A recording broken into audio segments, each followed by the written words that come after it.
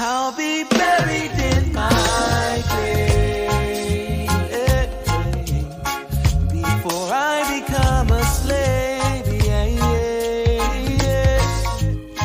But it seems like since that day, yeah,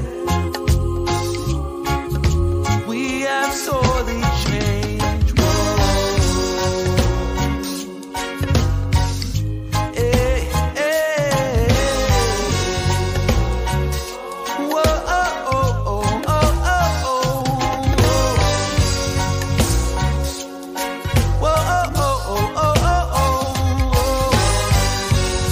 And now, live from beautiful Myrtle Beach, South Carolina, you're watching My Fellow Americans with your host, Spike Cohen. Yes! Yes! It's me! Happy 2020!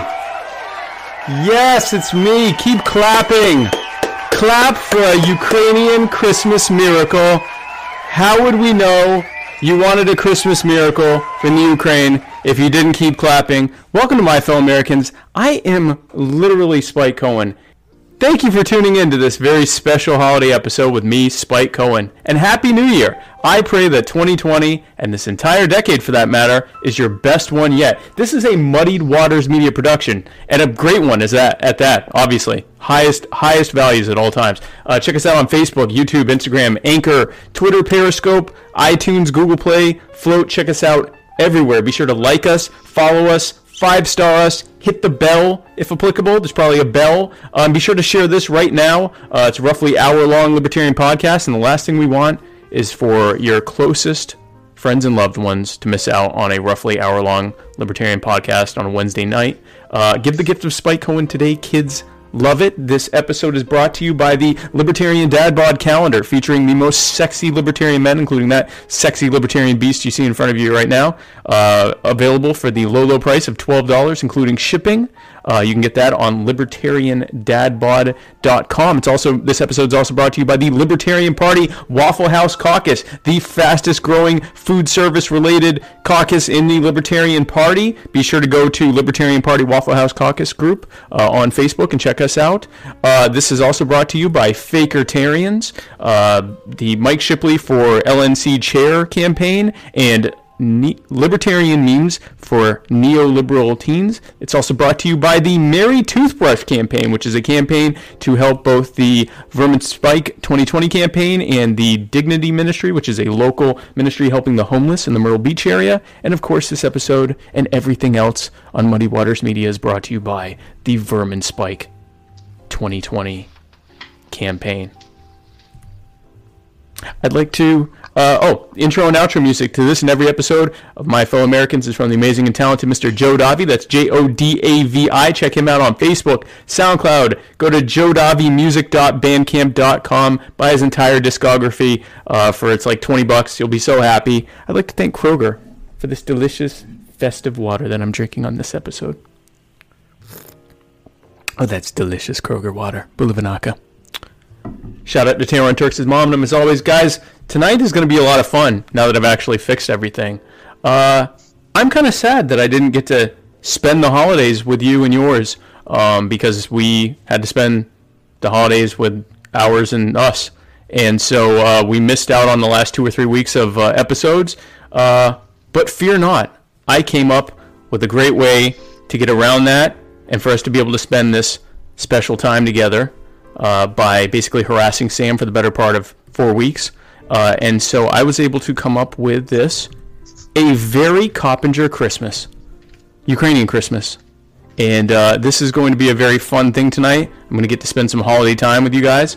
But so without any further ado, since you already had me waste time for a few minutes trying to figure out how to make the internet work, allow me to introduce my guest for tonight. Guest number one, he is the... one of the founders and the admin of Fakertarians. He is Mr. John Hudak. And then, of course, is a man that is currently running for the Libertarian National Committee's chairmanship position. He is Mr. Mike Shipley. And last but not least, the special guest of the night, the man of the hour, if you will. He is, you either love him or hate him, and we love him here. He is the founder, head, and admin of Libertarian Memes for neoliberal teens. He is Mr. Sam Coppinger. Gentlemen, thank you so much for coming on. Thanks for having us. Thanks for having us. We do our best. Okay, well, good. Guys, be sure to leave your questions and thoughts, and I and the guests will tell you if you are right and wrong. Be sure to leave your roasts as well for Sam, because we'll be doing a roast at the end of this. So, guys, did you guys have good holiday? John, Mike, Sam, did you guys have a good holiday season? It was nice, relaxing. You had a good time? Did you stay in town or you went out of town? Me personally, I stayed. Cool. Mike, you had a good holiday season? It was fantastic. Good. Now, Sam, you, of course, are an African American. Did you enjoy your Kwanzaa? Yeah, of course.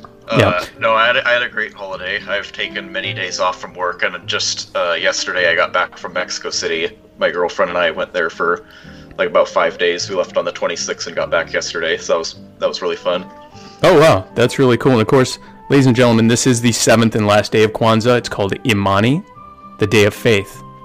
Imani. Now, guys, we're going to start off with something for those of us who don't celebrate any of the major holidays. In keeping with the Festivus, the Festivus tradition, we are starting with an airing of grievances, and that will be where each of you get a chance to air your grievances against each other, against me, against the world.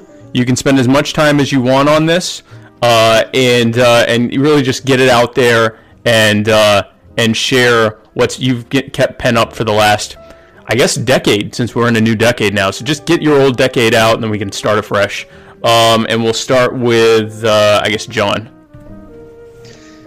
Okay, so who should I start with here? Whoever you want. I guess I can go with Sam. Maybe that time Sam called me a conservative, even though he has Reagan memorabilia in his room. Or the time Sam helped us out with a Fakertarian March Madness bracket, and ended up telling one of our admins to go sodomize himself with a bayonet. Oh, wow. Yeah. Only you guys wasted like probably 4 hours of my time making that just to end up using it to troll me with, so... It's true. Okay, and Mike, your grievances for the past decade? So, Sam, my main grievance with you is that you don't even actually engage with who we are. You engage with your own cartoon version of who you think we are, because that's easier for you to like understand and criticize. And I have a problem with that, because it's so difficult to kind of be speaking at cross purposes with you all the time, because I'm constantly having to like cover the flank of this cartoon image of me in addition to like actually defending what I'm saying to you. And so, you know, it's not like I'm not an expert in having to do that to deal with you at this point, but you know, it's just a lot more effort than it needs to be. So that's my grievance. And John, all those times my name was on Fakertarians, I forgive you. Okay, and so that was you would surprise. I thought Mike and John would have more grievances against each other. It's gonna be a much shorter episode than I thought it would be. Sam, your chance to air your grievances. My primary grievance with Fakertarians is that you are wonderful at calling out literal neo-Nazis and white supremacists and the like that, but the average person already understands well enough that people like that are not to be trusted or listened to or given the time of day, so it really becomes ultimately sort of unnecessary to say that. And honestly, I've always thought that the optics of calling out such blatantly white supremacist people are strange, because it's like the fact that it looks as if we need to tell libertarians that these are not good people, and they would not already know that they are not good people. So where I think the effort should be more expended toward is people like Tom Woods. And you're maybe starting to approach that angle of criticism, but most of the time you're skeptical toward going after people like that. Mike, you probably know my criticism, that I just think that your absolutist approach and the audacious kind of branding is not going to win us over with the general public anytime soon, is therefore going to make it more difficult for us to win elections and actually achieve the kind of change that all three of us want to achieve. It's my primary criticism of each of you. Okay, now, I was fully expecting someone to air a grievance. No one has grievances against me. Spike, your audio, you gotta fix the audio or I'm gonna lose. That's your grievance, is my audio? Your audio is very bad. Oh, good. So, let me see. So while you fiddle around with that, can I ask for clarification? Because I do have some notes for Hudak, but they're like, I thought I was gonna get to roast him too, and so they're funny. They're not grievances, they're jokes, but I want to make sure I get to tell my jokes. Oh, wait, no. They don't make sense until I roast Sam first. Okay, well, let me just go ahead and say, so during the roast, you can actually, it's like a regular roast, like the Friars Club roast. You can actually roast anyone you want. Sam's the primary recipient, but you can actually roast anyone you want. But you can also see clarification. So no one had any grievances against me except for my audio, which apparently there's nothing I can do about. So I will let no one really said anything. Oh no, John, you can respond to what Sam said. Yeah, what Sam said. I mean, I feel like those people do need to be called out because it seemed like they were getting a place in the movement, at least at one point. I mean, it's kind of died down a little bit, but I mean, people like Invictus and Cantwell and all of them actually had some support. I mean, how depressing is that? Oh yeah, it's absolutely depressing. Literally any degree of support whatsoever, but it's like I feel like the people who don't already know that those people are just absolutely, completely, irredeemably bad. We shouldn't even be trying to resuscitate them within the Liberty Movement. We should just be trying to get rid of them entirely. Because if they don't understand why Christopher Cantwell is bad, they don't belong here and will never belong here. So it's just. I mean, I get your point on Cantwell, but I feel like there's some other people that are kind of a little more dog whistly with it. And I mean, obviously you take it further than I do, but I still think there's some people in between Cantwell and Woods or something like that kind of need to be rebuffed. I mean, I suppose, like I said, I think it's unnecessary, but I mean, you could do that. My main criticism is that you just don't extend that toward people like Woods or Rothbard, except for saying we don't talk about late Rothbard. Well, we should. We need to. Late Rothbard and early Rothbard are not two different people, and well, yeah. Your fellow admin Randy knows that Rothbard was never this angelic being from the early days. Anyway, there was always this common stream.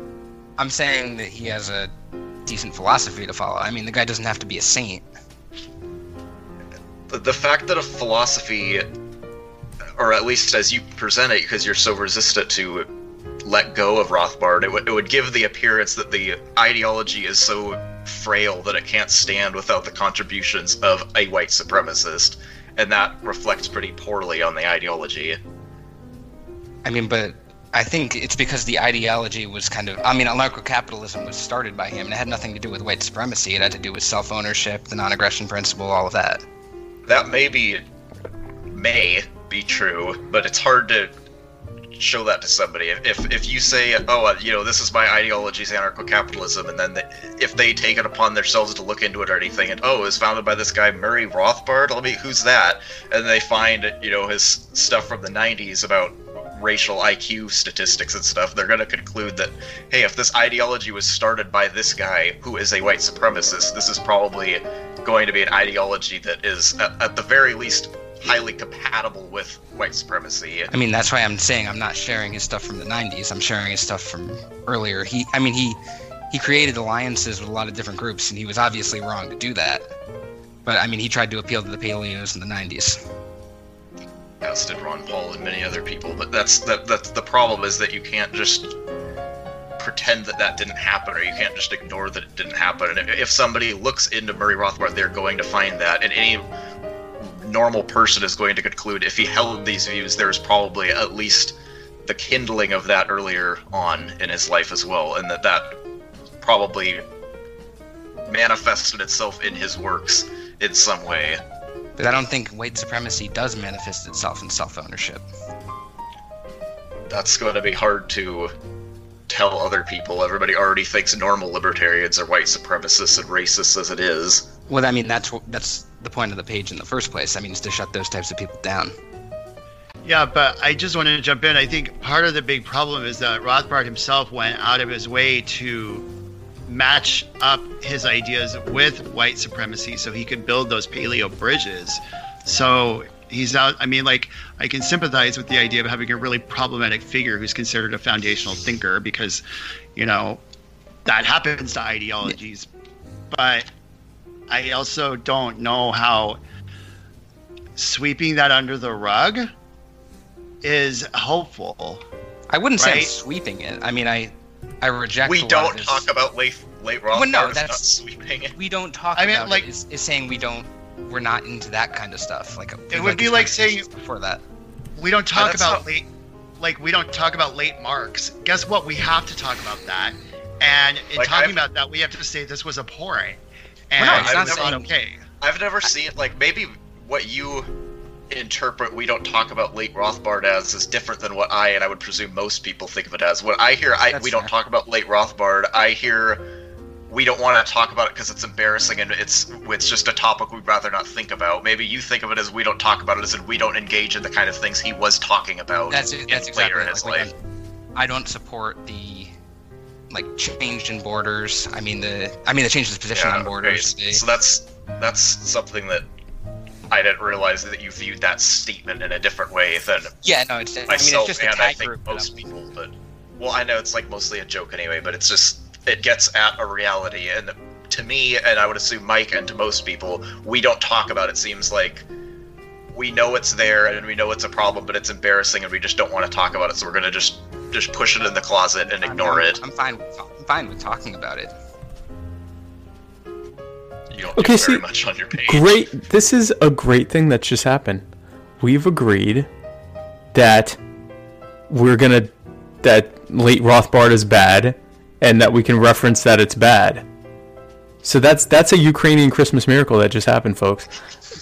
Mike, you had a grievance from Sam that you were an absolutist and some other stuff. Do you have a rebuttal? A response to that? Well, I think it goes back to my grievance with Sam, which was that he's engaging with a cartoon version of what he thinks that I'm saying or that I stand for. There is no absolutist, like, audacious presentation, and this actually came up in a thread yesterday, which is that I don't remember how it started, but Sam said something of like, I think polyamory and all of these things, the long hair and all these things he associates with like a hippie personality are bad. And I thought what a tiny little box the audacious sort of viewpoint would be in if that's like all it was. It's not about an obligatory performance, and this is what I said, of stereotypically deviant social roles. It's a state of mind. And it's more about, in fact, when we get to the roast, I'm going to reflect your own audacity back to you because I don't think that you quite realize what it is to have been in conflict with the status quo your entire life for an inherent aspect of who you are. And when you have to live through that for barely 21 years, 25 max, right? However many years I've been alive, you get to the point where you literally don't have time to care what the people who are trying to put you in a box think about you. You don't have time for that because it's going to kill you if you try to make everybody happy. You literally can't do that. So the audacious spirit is really about claiming the fact that I can't control your reaction to me because your reaction to me is your problem. And that's where the sort of audacity comes from.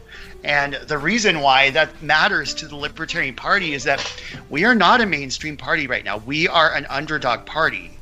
And if you can't grasp the fact that you have to rock that boat in order to sail the ship somewhere else than it is right now, then you're missing a really critical aspect of the work that's ahead of us. There is no way out of this problem without rocking the boat. That has to happen. So that is kind of what the audacious spirit is saying. It's not saying that if you are someone for whom suits and ties come naturally, that you should like go put on a thong and like dance around in it. No, you shouldn't, because you're not going to be able to like own that, right? But if you are somebody who can do that, then you should, right? And we all have different talents and different things that we bring to the table. But the point is that we have to bring them like in their fullness. And I'll just stop right there because I have another whole narrative about you. Sam responds to that? Oh, no, sorry. With it. Sam responds? Well, for one, it's Mike. I feel like a lot of my criticism of the Audacious Caucus, I feel like you take personally as criticism of you, and more it's really more criticism of like James and Clayton and people like that who do seem to hold the view that being libertarian is just being eccentric and libertine and acting like a fool. And so... Well, I didn't mean to cut you off. Finish your thought. You can go ahead. Well, I mean, speaking of late Rothbard and the paleo theory, the entire idea that... Oh, Siri thinks I'm talking to her. Hold on. Siri just Googled paleo for us. All right. Specifically, non-conforming identities, the hippies, the bohemians, those were, not to mention racial minorities and gender and sexual minorities, these were the people that the paleos thought were embarrassing libertarians in front of their right-wing friends. So if you want to move away from the paleo philosophy, you have to recognize that that sort of free-spiritedness was encoded into the libertarian movement from the beginning, and it was sort of blocked out on purpose as part of paleo. So, you know, I get it. You weren't there when we founded the caucus, and, you know, that caucus is not all of my work either. In fact, a lot of the people in the caucus, you could benefit from recognizing that they have full bodies of work that are beyond the scope of just the Audacious Caucus. But we were looking at these paleo writings and trying to figure out ways to sort of smash through the, you know, the kind of hegemony that it held over the libertarian imagination. Like, there was a time that you did not deviate from that paleo narrative, or you were a social justice commie. I mean, all the stuff still that you pretty hear much now, how it is. Well, it's not, though. It comes from, it's now just another faction. But there was a time when that was like the whole narrative. And so we got to this point partly because Audacious was successful in smashing through it. So the fact that you can sit on a podcast tonight and say that and not get shouted out of the party is standing on the backs of that work. It's a bold move to assume that I don't have people shouting me out of the party already. Well, you're in the party, and in fact, I've defended you from being here. I'm one of the people that has embraced you more than others. Well, so you were talking about how it's like the paleo narrative that we have to act a certain way to avoid alienating others. And on that raw of a basis, I don't disagree with that thesis. I only disagree with it to the ends that the paleos think that the included behavior that we must, stay true to is solely heterosexuality and whiteness and things like that. I disagree with that those are pieces that we need to comply with, but not that there... I don't disagree that there is some behaviors and actions that we should generally conform with, like not stripping at a national convention. That's substantively different than saying we shouldn't have gay people in the party. I'm going to bring you a tuxedo thong and give it to you in Austin. You know, I'm probably not going to be there. You're not going to be in Austin? What? How are you not going to be in Austin? How am I supposed to get time off work and pay to go there? I can't go there. Sam, you just went to Mexico, Sam. Yeah, that's GoFundMe. all the more reason I can't go now for Austin. Who's starting the GoFundMe? John, are you going to Austin? I hope to. I'm a little short on money right now at the moment too, but I definitely hope to make it.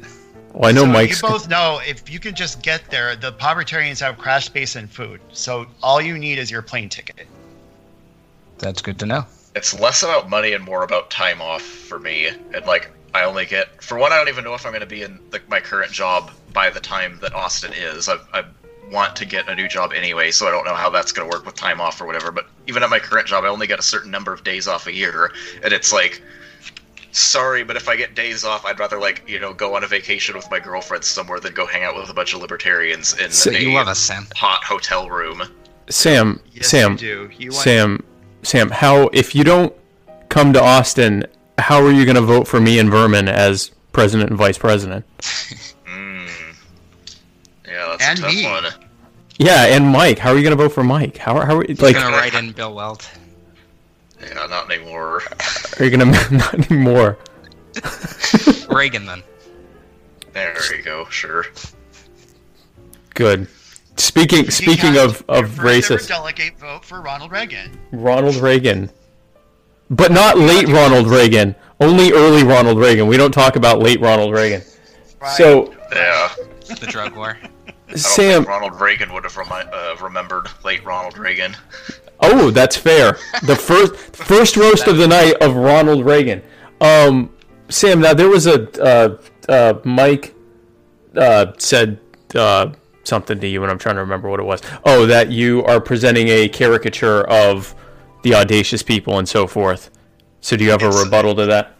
Sorry, Mike, go Well, ahead. yeah, it's like I was saying, it's because of the people like James and Clayton that act like Mike was saying. I portray, or I react to a cartoonish interpretation of the caucus, and I probably left libertarianism in general. It's because of people. Clayton's not even left, is he? Isn't he an ANCAP? Anyway, it's because of the way that people like he and like James act. They act cartoonishly. It's like they seem to really get off on that about acting like idiots, because it's like, it's a countercultural kind of, go against the grain kind of a thing. So it's like, Okay, first of all, how dare you pretend that we act cartoonishly? How yeah, dare you? Vermin. How dare you, sir? Sorry, go ahead. It's like, it's not a straw man if the guy's literally made of straw. It's like there's people acting like James and like Vermin, and then it's like you're gonna tell me not to portray them as as cartoonish. It's like they're doing it themselves. Yeah, Sam, I am going to tell you that because you understand the tactical value of performance art. When someone like that does a thing that they're doing, they're not doing it because Clayton Hunt wants you to think of him in a Liberty torch, waving a Hillary flag at Bill Weld. It's not like about the literal interpretation. It's about the impact on the viewer. So I'm not asking And the you to impact on the viewers. Wow, these libertarians are a bunch of idiots, aren't they?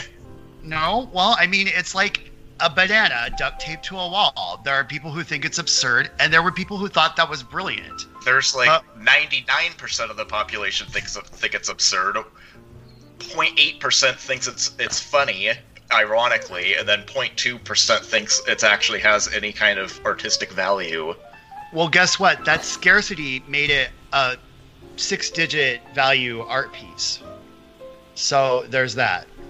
Okay, also, We need votes, not money. also, the last person who was elected president, who is the current president, is a loud, bright orange man who talks at a low scream and gold plates everything. So I'm just, and I mean, yeah, he wears a suit, but so does Vermin. So I'm if there were ever any doubt that someone presenting themselves as a buffoon can get elected on the federal level, I think that's been thoroughly dispatched at this point, I would argue. He succeeded because he, despite living in a golden penthouse in New York City, he acts and speaks and thinks exactly the way that the average 60-year-old white American father thinks and acts. He has the same level of proud ignorance of the world and all people that are unlike him, and the accompanying fear and hatred that goes with it. And they saw themselves in him, and they loved that. It's not because... Well, it is because he's politically incorrect as well, because so are they. They think that it's foolish to care about any the rights or dignity of anybody other than straight white men. And they like that he does not care about anybody other than that as well. But that's why he was successful, not because he was... I didn't say it was because he looked that way. I said it was despite the fact that he looked that way. So, yes, you are correct in what you just said. Ultimately, because they agreed with his message, they looked past his image. And that's the point we're making. I don't think it was anything for them to even look past, though. There was... his hair looks stupid? It's like, I mean, what is... He hasn't done anything that's, on par with, stripping or waving dildos or anything like that. It's just... He's been the punchline to late-night TV since before I was a kid. Yeah, but the kind of people that voted for him don't care about anything like that. And they're not... It's not something they're looking past. They just don't even notice it because it's what they do, too. The way that he acts and that Late Night makes fun of him for is just the same way that they act. So it's not even anything for them to look past. They're just... It's looking in a mirror for them. They don't gold plate their toilets. I'm not talking about the things he says. I'm talking about the way he conducts himself as a person. They couldn't afford to try to do the things he did, and if they could, I doubt most of them would. I think we're talking past each other a little, because I'm not trying to say they looked at this orange loud guy and said, yeah, I like orange loud guys. They looked past the image because they liked the message, and in fact, if anything, that image is what gave him 99.9% name recognition. And when you have a situation where 47% of eligible voters don't vote because they think the entire thing's a joke, most people that watch my show aren't libertarians. There's someone who thinks it's fun to watch a guy dress up in his mom's Christmas vest and reindeer antlers, and it gets them in long enough. An election-winning coalition there. Well, Sam, I'm going to jump in, though, because nobody thought racists, well, other than late Rothbard, thought that racists were a winning coalition either. But somehow everybody Trump very well knew that racism was a winning coalition. The Republican Party's known that since 1964, and the Democratic Party knew it for 300 years earlier than that. Well, yeah, but not the kind of people that Trump brought out. Everybody looked at that movement and was disgusted and could not believe that there were that many of them that he could win. And guess what? There really were. And so I hate to make that comparison, now that we all have the image of how gross those people were, right? Because now I'm going to say there's probably just as many free-spirited people out there, if not more, who can resonate with something else. And I'd rather bring libertarians out of the woodwork than right-wing populists. If you think there are as many queer interpretive dance artists in America as there are racists, you have a misguided view of the country. Well, we're not talking... Okay, so this was a subset of racists, right? So, because there are a lot of them that are Democrats and don't even know that they're racist. Overtly racist. The progressive brand of racism is more subtle and unintentional. Right, okay, so we just need the defiant, free-spirited types who just want to live their life and, enjoy their special delights and be left alone. And there are lots of people who've lived through a countercultural phase in their life or are still living through it now. They vote too. Or they Something would. That's hilarious about libertarians, specifically anarchists on both sides of the spectrum, is that they assume that non-voters are just sitting back watching in detail at every election and saying, I don't like any of these because they're all the same and we need just something different and fresh and I'm just burnt out on the current parties and that's why I don't vote. They don't vote because they're first generation immigrants or they work 3 jobs or they just don't have time to watch the news or they're not interested or they just, it's like libertarians always act as if non-voters are totally engaged with what's going on, but just don't like any of the current options and are waiting for something different to arise. That's not what it is. People who don't vote just don't pay attention to politics at all, don't know who we are, will never know who we are, and we would not appeal to them any more than anybody else does. They're just almost inherently not voters. They would take a miracle to get them actually engaged, the vast majority of them. So how do you get their attention? by looking just like everybody else or by looking You different. don't get You don't get their attention at all. The only people, and if you get their attention, it's like somebody like Trump, who's just so shocking. But that's not going to make them want to vote for you, just because you're. Even if you could get their attention, that's not going to inherently make them want to vote for you. But it at least gets their attention. And for a party that, is, freaking jumping for joy that they got 3.26% or whatever in the last election, getting even a good chunk of that 47% to even look at you in the first place is a victory in and of itself. When it's a negative look that makes them look at you, they never saw you before, but now they see you and they say, wow, those guys are even stupider than I thought. Well, no, you just need to get somebody out in front of the camera in addition our down ticket candidates or our party officers who are actually able to own a narrative like that and frame it in a positive light, who can take advantage of a situation like that. And that's gold.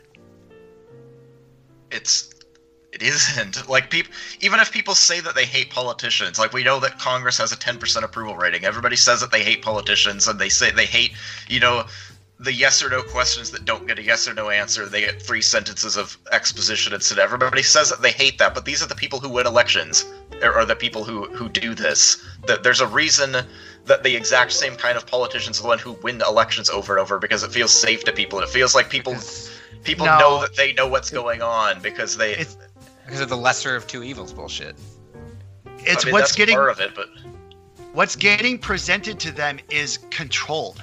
The ballot, everything that goes into ballot access, and who gets on the debate stage and who gets presented on national TV and what light they get presented in, all of that is carefully controlled so that the choices you see are the only ones.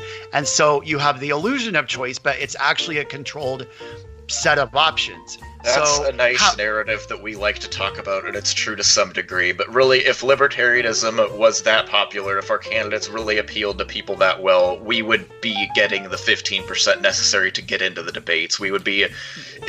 the news gives time to those who they believe the people want to hear from. And there's no reason to believe that the American people even want to hear from libertarians right now.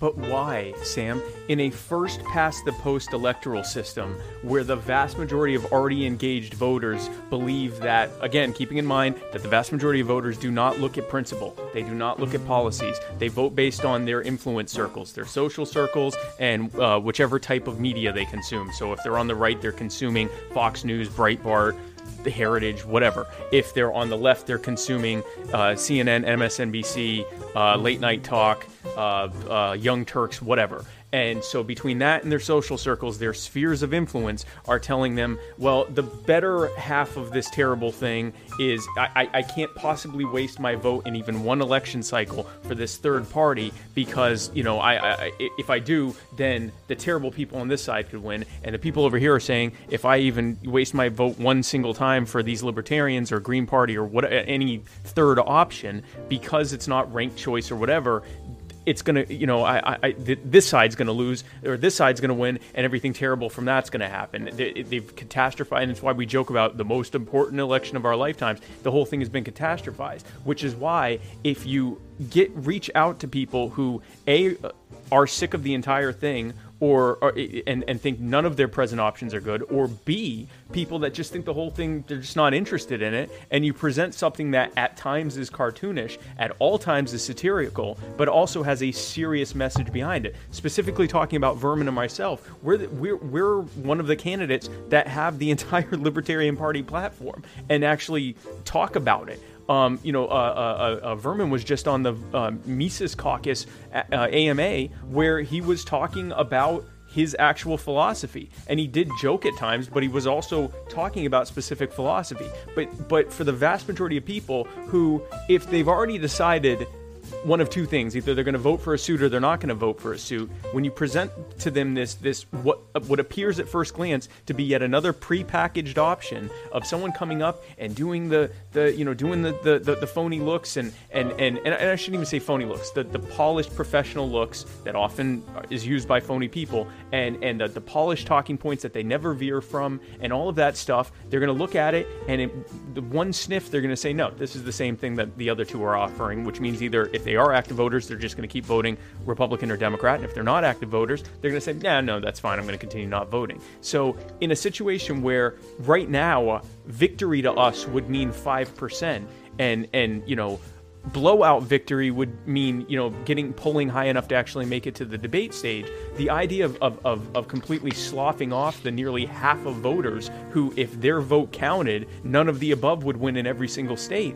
I just think it's easy enough to just ignore them and say, oh, well, you know, they're all doing it because they're too busy and they're not interested. There are certainly some that are like that, but I think to discount half the country as just being too busy and nothing could possibly shake them from it. And if anything could shake them from it, it's going to be someone acting completely out there for them to say, I have to see what this is about, even if for 2 minutes. And they go in and then they actually hear that we have an actual message. I think at the very least, you know, it's like, Gary Johnson said, try being libertarian with me one time. We're saying try being audacious with us one time. Let's see how it works. If it didn't work, what's the worst thing that could happen? We still only get single digits? The worst thing that could happen would be destroying all of the tremendous momentum that Gary has built the past 2 election cycles, getting record-setting vote totals both times. Look at a graph of libertarian presidential vote totals since the party's inception in 1971. Gary Johnson has achieved a tremendous amount of momentum in just the past 2 cycles because he was a credible, experienced, actual politician who people felt was a valid option for them to vote for, even if that's, you know, 1 in 20. 1 in 17 or so people. That's way more than we've ever gotten before, because they could look at him and say that, wow, this is a guy with actual experience who actually knows what it's like to govern. He's not just some clown, part of a social club who wants to be edgy. They could see that this guy could actually, if he won, he could actually do the job. That's what people want to see. Even those who are disengaged in politics know that it's important to have somebody in charge who could actually do the job. And somebody like Vermin Supreme, a clownish performance artist, is not that person. And people look at that and they say, this isn't even a political party. This is a performance art movement. And they're not going to waste their vote on that if they vote at all. And if they don't vote, they're certainly not going to go out and register to vote for a clown. You're talking about... First of all, I want to give John a chance because we've completely shut out John. John, I want to get your thoughts on this.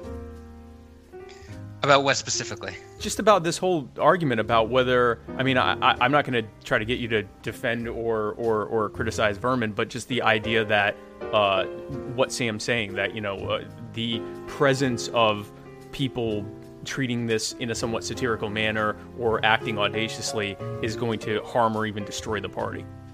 I mean, I think we have to try something different than what we're doing. I mean, whether that's someone like Vermin Supreme or some kind of radical libertarian, I don't think Bill Weld is inspiring. I mean, Johnson's fine, but I don't think he's going to start some kind of movement. Inspiring doesn't matter. Like, that's Bernie Sanders is inspiring. Ron Paul was inspiring. Neither of those Bernie people Sanders won. is actually starting some kind of movement. I mean, as much as we He disagree didn't with win, him, and he's not going to win. but he has people rallying behind him and that changing doesn't their matter. views. He's not going to win. It absolutely matters. Why? It doesn't matter. Because the people who control the media and who gets on the stage have decided otherwise. No, that really is not why. It's because people don't care about people are afraid of radicalism. It's People don't want documented that the radical Democratic change. Party sunk their own progressive movement. That's documented. If Yeah, people are that's a scared of conspiracy radicalism, theory. Sam, if they're scared of radicalism, why did they just vote for Donald Trump? And I know that he didn't win the popular vote, whatever. 46% of voters, which works out to 23% of Trump is eligible not voters. as radical as you would like to think that he is. He just says things louder than his predecessors have. And he got people's attention in a incredibly crowded field of candidates.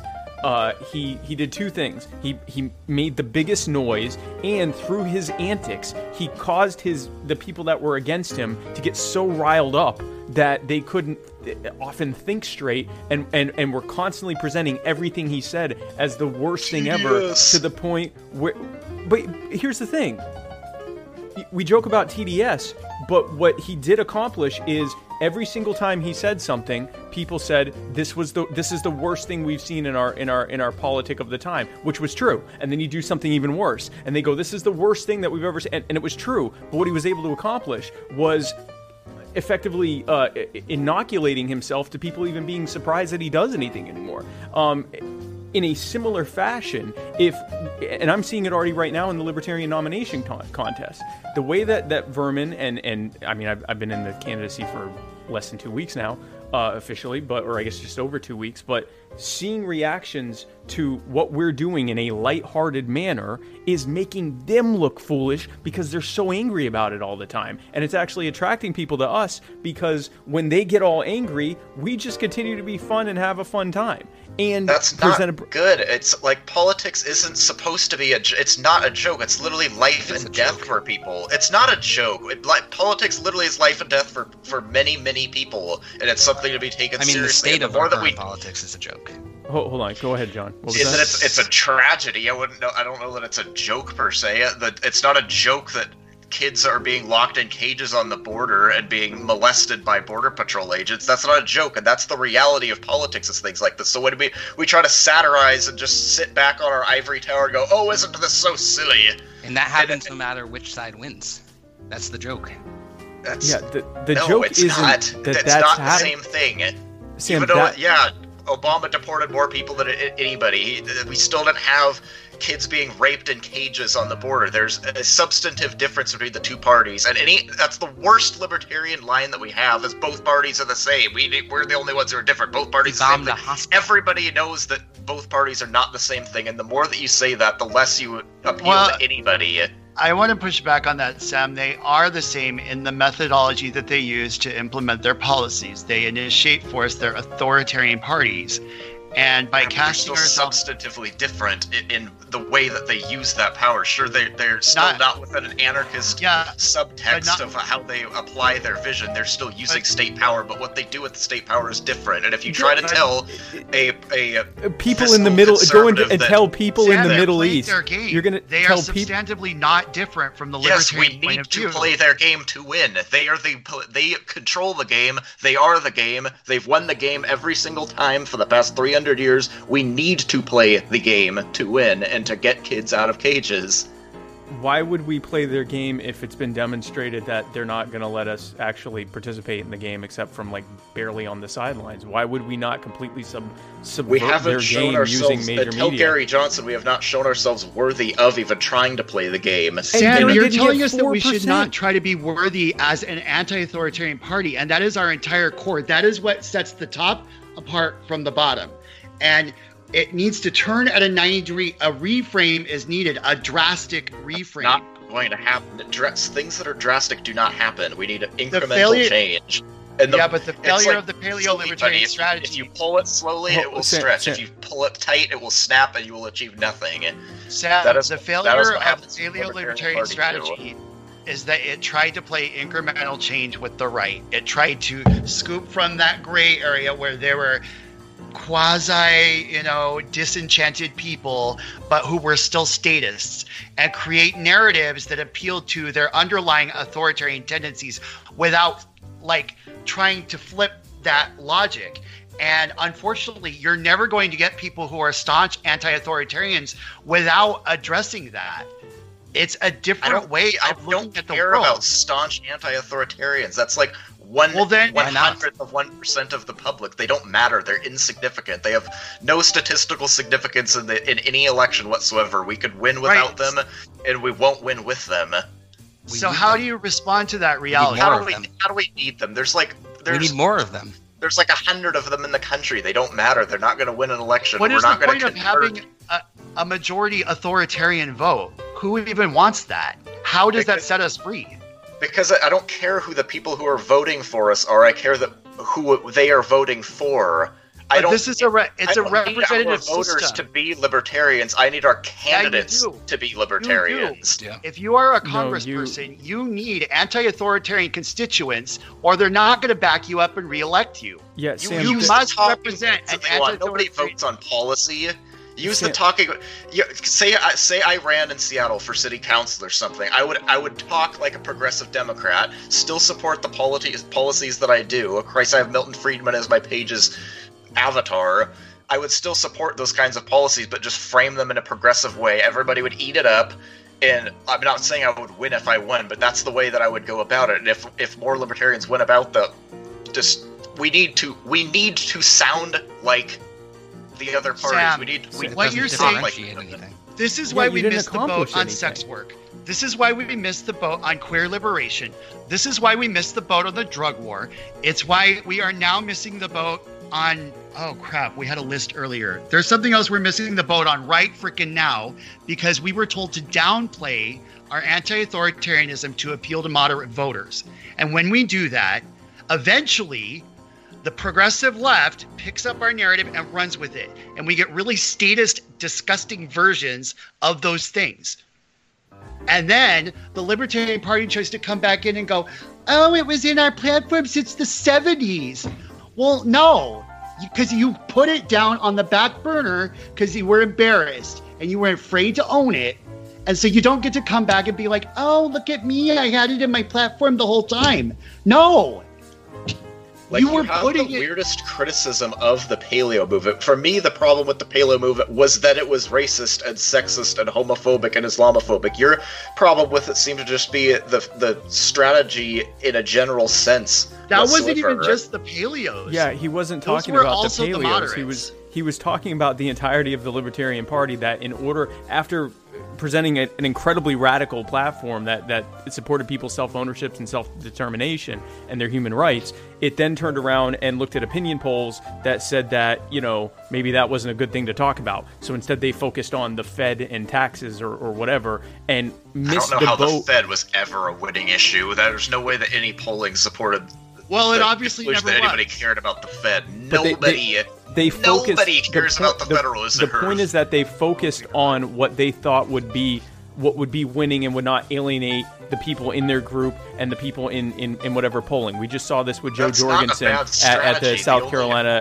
Carolina convention. She was asked a very simple question about sex work that she should have been able to knock out of the park, and she said, "Well, if I were asked that, I would just say I'm not going to talk about it, and that I'd rather talk about the income tax." And that's probably sunk her campaign. Because the idea of not even talking about your platform, Sam, if you won as running as essentially a progressive Democrat who couched your policies in progressive sounding terms, which is fine, but if you didn't change the culture and you somehow by a fluke got elected to city council as a result of doing that, and then actually tried to implement your policies, not only would that not happen, but all of the other actual progressive Democrats there would immediately torpedo any chance of you ever being able to get reelected, because you essentially didn't necessarily lie to the voter, but you deceived them to the extent that they're going to say, no, that's not what we thought we were electing you for. Okay, to address that, if I could jump in. For one, that's a bold move to assume that people actually pay attention to what candidates do after they're elected. They listen to the talking points they vote, and they never do anything afterward.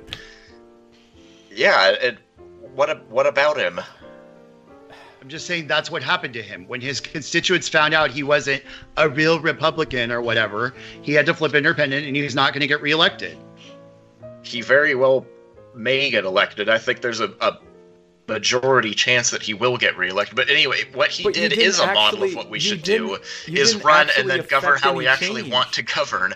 And if we do a good enough job of it, especially at a level like city council where we can actually have some meaningful impact, if we could do a good job and show that we produce good outcomes, then people won't care that we misportrayed ourselves or whatever. We'll demonstrate. We need the chance to demonstrate that our policy works, because it's counterintuitive to most people when you try to describe it. Okay, well, that's fraud to achieve a political goal. So I just want to, you guys, can I go to my roast? Because I have that gross feeling that I get from arguing, and this is it's very 2 years ago. This whole Prags versus Rads thing is very outdated, and I don't like how this makes me feel. Okay. So can I do my roast, and let's look to the future? So here's what we're going to do. We're going to agree to disagree on this, and after Vermin and I, our president and vice president, I will have Sam back on to issue a mea culpa to you and to the American people. But yes, let's go on with the roast. Oh, first of all, let me stop real quick and talk about the Merry Toothbrush campaign, which is to help the homeless in the Myrtle Beach area, as well as the Vermin Supreme campaign. We have these toothbrushes that have been signed by Vermin, and we have many more of them, that for a donation to the campaign of $10 or for $10, we will put your name next to this one, and we've been sending these out all week. Put your name next to this one, next to the toothbrush, and give it as part of a care package to local homeless people. And of that $10, $5 will go towards Dignity Ministry, and the other half will go towards the Vermin Supreme campaign. For any donation of $25 or more, I will also sign this and will actually mail it to you so that you have a memento of when you helped your future president and vice president help the homeless. And of course, the proceeds from that 25 or more, half of it will go to the Vermin campaign and the other half will go to Dignity Ministry. Now is the time of the Sam Coppinger roast. And we will start with that. What we will do is first we'll have John Hudak do his roast. And again, you can roast everyone. You can roast me. You can roast whomever. Sam is the primarily intended recipient of the roasting, but you can roast whomever you want. And then after that, Sam will get a chance to roast us. And then I will go through and see if anyone left any roasts of Sam that we can present. Sam, you have to actually score each of these roasts of you, and I guess we can score the roast of us as well. So we will start with John. John, go ahead. Okay. Just want to say that it's kind of odd that Sam doesn't read, considering that he put the equivalent of the complete works of Tolkien on every meme for the last 3 years. Sam. The people like it. The people like the long posts. I've been told many times that my page stands apart from others because of the long posts. That's not a score, Sam. 5 out of 10. Oh, that's terrible. Okay, go ahead, John. Sam thinks the Mises Caucus is racist, but even Tom Woods never called anyone Guadalupe out loud. That was garbage. You have to give a number. You have to give a number. 1. Oh, Sam. Go ahead, John. Okay, I got another joke. Okay. Bill Weld. Fair enough. That has to. That has to get a good score, Sam. Yeah, that's a 7. Okay. Okay. One more follow up that I have prepared, and then I just got to ad lib from there. Okay. Ronald Reagan. Uh-oh. Sam. Like, what about him? It's Ronald Reagan, that's the joke. Oh, okay. That one's less good than Bill Weld. Reagan is more complex than Weld is. Weld is to be held to the standards of the present time. Reagan's more of a historical figure. There's more nuance involved. It was the 80s. Yeah, he wasn't that... I mean, that was when like the 17th century period started. 5 years ago was a long time now. Our politics is accelerating very quickly. The kinds of positions that people have, like, socially now would have been absolutely unfathomable 10 years ago. Now they're expected of everybody, which is a good thing for the most part, but anyway. He was a man of the 80s, John. Go ahead. Let's see what else I got here. I mean, I never ended up making the sign, but I was going to hold up something mean on a sign and then say, "Don't worry, he won't be mad, he doesn't read." Oh, wow. Oh, and that would have been Sam's favorite. What's the score for that one, Sam? That's 7 or 8. Okay, good. Was that all you had, John? That's all I have right now. I'm glad Mike doesn't think I'm a fascist. Yeah, I fully expected there to be more back and forth on between Mike and John, and it turns out bottom unity is real, folks. Bottom unity is real. I never had any doubt about that. Mike was just saying a little while ago, this is so 2 years ago. What's so 2 years ago is ANCAPs and ANCOMs hating each other. They seem to realize, most of them now, that they're natural allies, for better or worse. I'm literally going to be the next vice president because of that. Anyway, Mike, go ahead with... Oh, Nobbles has something to say. Yeah, was that a roast from Nobbles? Mike, go ahead with your roast of I guess everyone. You said right. Things of everyone. So I do have a nice unifying and balanced roast for both of my esteemed co-hosts tonight. But it was really hard to actually get started right because you're both pretty offensively boring. So it's kind of like trying to come up with a reason to hate oatmeal or a reason to hate like unbuttered white bread or something. So, Hudak, I'll give you. You're not just plain white bread. You're like sourdough, right? So, a little bit edgy, but still white bread. So, but I thought about it, and I thought, the only thing I really know how to tell you how I really think about you is by using Gen X pop cultural references. So I'm going to start with Sam. Sam, you remind me of Lydia Dietz in Beetlejuice. So she's goth, and she's so misunderstood, and the kids at school don't think she's pretty, and her parents moved her to this teeny little town, and now she's stuck in this big house with her weird-ass parents, and she's so ready to just jump from the bridge and die because she's so strange and unusual, right? And you're holding on to this like teenage angst that you have, but like your problem is that you live in a time when rock and roll is dead. So to rebel against the like conformity around you that passes for counterculture, in your mind, you have somehow connected your rebellion with neo-freaking liberalism. Literally the ideology of the establishment is your version of being contrarian. So here you are in your little goth haircut, ready to slash your wrist because no one understands you because you're so neoliberal that people don't get it. And you're so misunderstood. So, and I talked earlier about how like I'm one of the only people that has embraced you because I really do want to see you discover that contrarian side of you. I don't think you even can grasp how audacious it is that you walked into the Libertarian Party and named your page unironically after neo-freaking-liberalism. Like, did anybody actually believe you believed in that shit? I know I thought it was a parody. Come to find out, no, you're really a neoliberal. So my hope is that you and now the problem is your audacious friends, quote, at least you have one of them, actually think you're cool. And unfortunately, now your only way out of your contrarian box, but to also get to fit in, which is what you've really always wanted, is you have to make a choice between conforming with the establishment or actually letting go and being the contrarian nonconformist that you really always were. So I don't know how you're going to resolve that, but that's my diagnosis. And I'm excited. We're here ready to welcome you when you are ready to not conform to the conformity of being a conservative who refuses to wear a tuxedo thong, but probably has one tucked into your drawer quietly at home. All right. So, okay, John. Wait. Sam needs to score all of that at once. That was an extensive roast. Do you feel roasted? Yeah, feeling sizzly. I'll do a 6. Okay, fair enough. Okay, now this is John. This is Mike's roast of John.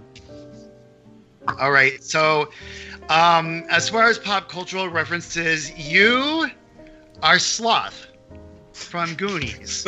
So your basic problem is that you're born into a crime family. You're associated with the Mises Caucus, but they don't really love you because you're a social justice warrior at heart. You want to live in a world where racism is a thing of the past. You want to live in a world where fascism doesn't pass as liberty. And they think you're a monster because of that. So you're locked in a little basement in the bottom, and you're crying for a baby Ruth. And your fundamental freedom is going to come from realizing that you're really a Goonie. You are really a Goonie. And when you decide to come down the pirate rabbit hole with the rest of your Goonie friends, it's when you're going to discover your inner hero. So you too, I would like to welcome over to the anti-fascist side. Come out and be one of us. Because Goonies never say die. Sam actually agreed, I saw it, that you are a Goonie, John. And I don't know how to take that. I don't know how to take it either. A lot happened just now. There's a lot of I guess you were a Goonie. Michael is not a Goonie. Wait, what? Well, who's Michael then? Michael Heiss. He is not a Goonie. John is a Goonie. Oh, I thought you were saying Mike Shipley. Oh, so John, I guess you can score all of that if you want. I enjoy it. I'll give it a 7. That's good. Mike, no roast of me. You have nothing for me. You're like not even offensively boring. You're just so fucking boring. I forgot to do one. That's fair. That's fair. No, that's fair. That's actually the most common critique of my show, and I appreciate that. No, fuck. What would be your pop cultural reference? I don't have anything. Sorry. That's fine. That's fine. No, that's good. That's good because I am my own pop cultural reference, and it's been going for a little while now. Well, that was so. Let me look through and see if we have any kind of. Oh, Clayton Hunt said that Mike's roast was longer than a Coppinger meme. Let's see. We got a lot of people laughing. He also said it's not a phase. I think that was in reference to Sam. And then this was all before that. No one. Oh, Dane Posner said, "I dare you to run against council member Kishama Sawant, Sam." Yeah. Do you know who she is? Do you guys all know who Kishama Sawant is? Is that that's the Seattle? She's literally a literal socialist. Not like, oh, you know, she's literally a socialist. Like, she's probably the furthest left-elected politician in America, and she just won re-election this year, and she was going to lose to a neoliberal Democrat, but the after the late ballot votes came in and she won that way, and she feels very energized now to continue her anti-capitalist crusade. So I would love to run against her and win. That would be delightful. Is this an announcement? Yeah, are you seeking the Libertarian nomination for Seattle City Council? Well, now she's just been reelected, so I have to wait a few years, don't I? Well, you don't have to replace. Well, I guess if you want to run, but you could run. Exploratory committee. Okay. Yeah, there we go. I'm officially launching my exploratory committee. You heard it here first. Exploratory committee for City Council. Yeah, I'm. Someone said Sam thinks, and I'm not sure who they were referencing, that they're Untermenschen. Yeah, there's no. There weren't any roasts of Sam here. Everyone loves Sam. Josh Arizona said, "Tell Sam I said brackets." I can't hear what you just said that he said because Tell Sam I said brackets. Oh, yeah. Yeah, Josh Arizona's lovely. So is Josh Smith. Both delightful people. Delightful people. They are. For what it's worth, Josh Smith is more pleasant than Josh Arizona.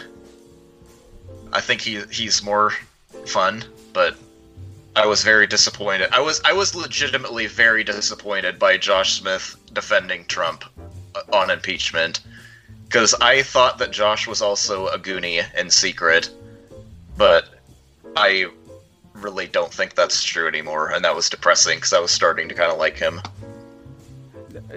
Depending on. Well, I guess you'll have to go home and sleep with your Bill Weld body pillow and cry yourself to sleep. Mike was brutal today, and I wasn't expecting the brutality. I was expecting it towards me. I was expecting someone to roast me. I'm a little hurt, but I guess I'm just, so likable, I guess is what it is.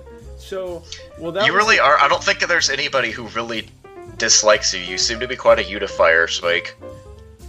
I'm the consensus candidate. Right here. This. Like, I've really never seen...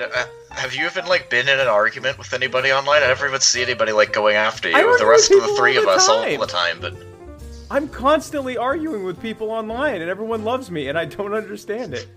I don't get it. I don't get it. This is the future of politics here, folks. Consensus candidate. I am scandal-proof. You're apparently... inoffensive. I'm what? Inoffensive. I'm inoffensive. Who could be offended by this? The future. This is pragdacious. Pragradacious. Right here. Yes! Yes! The future of pragradaciousnism. Right here. Spike Cohen. Now, guys, that was an amazing roast. And it was actually an amazing roast. I was a little dreading how that was going to go. Sam, So I guess we're gonna, before we wrap things up, I'm gonna have everyone bet on like the over/under on how many. Everyone picks, I guess, the over/under on how many days it's gonna take before Sam joins Team Supreme and becomes like our Washington State coordinator and like is whipping votes for us in Austin. John, how many days would you say it would take before that? I'm gonna give it 6 months. 6 months? Mm-hmm. Just past the convention? Yeah, exactly. Okay, good, perfect. Mike?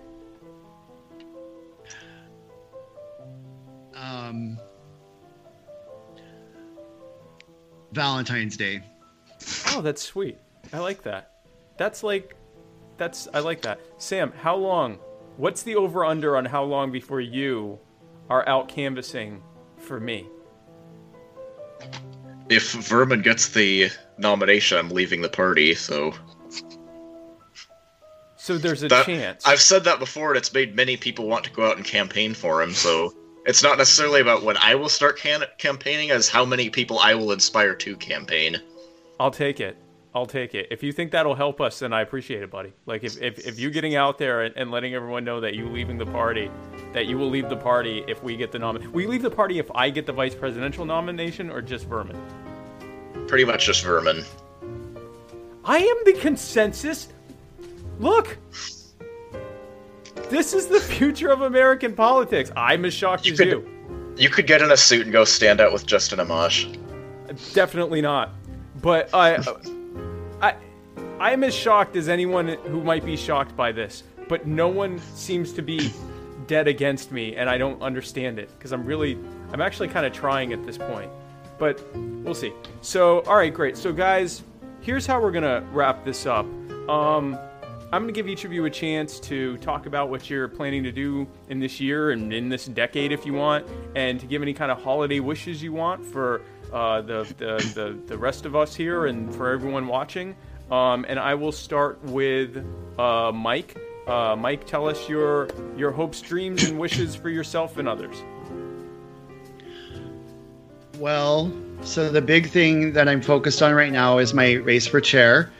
I think it's really exciting that the party has transformed to a point where someone like me could run for chair and have it actually be plausible that I could win.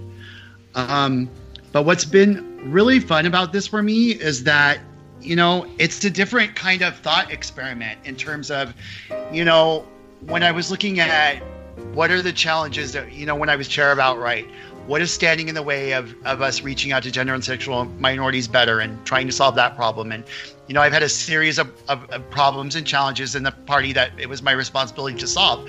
But I've never really put myself in the shoes of the chair and tried to imagine, what I would do in that position, right? And so having to perform that thought experiment for this campaign is really challenging me to grow into myself in new, really cool ways. So there are bases that have to be covered, and those are not always bases that I had to necessarily challenge myself to cover at all times. I've done electoral campaigns. I've, done all the voter registration and all of that, but a lot of the work has also been transformational. So now making sure that I'm thinking of all of those things and kind of balancing them in my mind as priorities, it's really cool. And I'm just looking forward to seeing the content that comes out. I do hope people will vote for me and that I actually get to implement it. But in the meantime, I'm just enjoying the sort of growth that I'm going through. It's fun. So follow my page and donate if you want to see more of it. And we'll go from there. Okay, before we go to John's wishes, we have a late entry to the roast. Dane C. Posner says, Sam's mama's so white that when she gave birth to Sam, she called it Birth of a Nation. That's pretty good. Sam, what's the score on that? What's the score on that? A score, Sam. Hello? A score of a number for it? 8. 8. Okay. Your audio is almost gone, but... I'm sorry. I'm doing my best here. I'm sorry. And, okay, good. So, John, here is your time to give your wishes for yourself, hopes and dreams and everything else. Go ahead. Okay, well, I'll keep this short and sweet, but I'm the head admin at Fakertarians. We're a page that calls out people that we think are distorting or co-opting the liberty movement, like the alt-right or tankies or any kind of mix of people like that. And I'm going on the Roads to Liberty podcast on Monday at 10 p.m. Eastern with another one of the admins. And this year, I hope to convince Sam to finally use those Hooked on Phonics DVDs I bought him. Get on that. Ouch. Okay, Sam, hopes and dreams for yourself and the whole world for this year and the decade.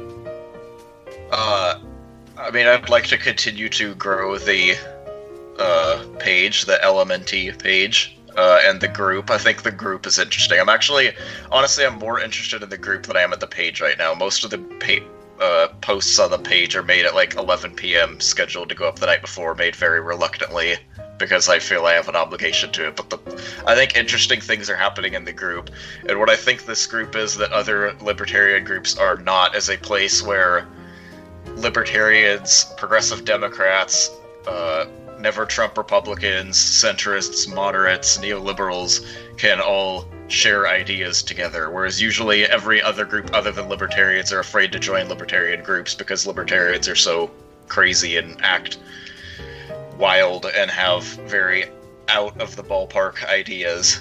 But I think that my group is creating a platform where people can have a productive discussion and influence one another in meaningful and helpful ways. And I hope we can continue to do that. Okay.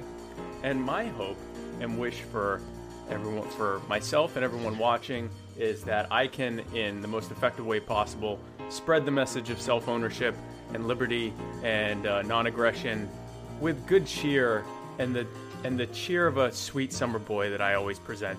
And I hope to continue to grow the Libertarian Party Waffle House Caucus, which started as a joke and has become this like really awesome space for us to hang out and talk with each other. I hope to help Vermin Supreme become the next president of the United States, and if people choose me for his running mate to be the vice president of the United States, and that'll be great. And I just wish for each of you that are watching to have just the best, most prosperous, happy, and healthy time of your lives moving forward from here. Guys, thanks again for tuning in, and be sure to tune in next week, Tuesday, for the Muddy Waters of Freedom, where Matt Wright and I will be parsing through the week's events like the winter elves that we are. And then next week we will have an episode of My Fellow Americans. I don't have a guest yet, but I'm sure we'll have a great guest. And I will... thanks again for tuning in. Thanks for sticking around while the audio was weird at the beginning. And thank you again for joining us for this very special episode of Very Coppinger Ukrainian Christmas. Thanks again for tuning in, and God bless you.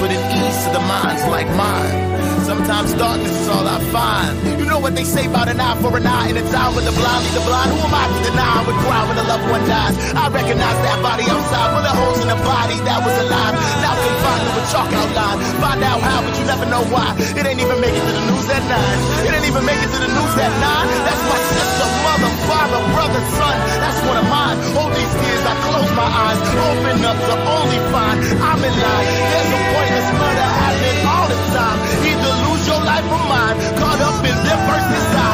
That ain't how it started, nah. How were we supposed to survive? There's a war going on outside. Who would want to raise a child? Whom the tomb is flashing by. Now you have to say goodbye when you watch them on the news at 5. Don't tell me how, tell me why.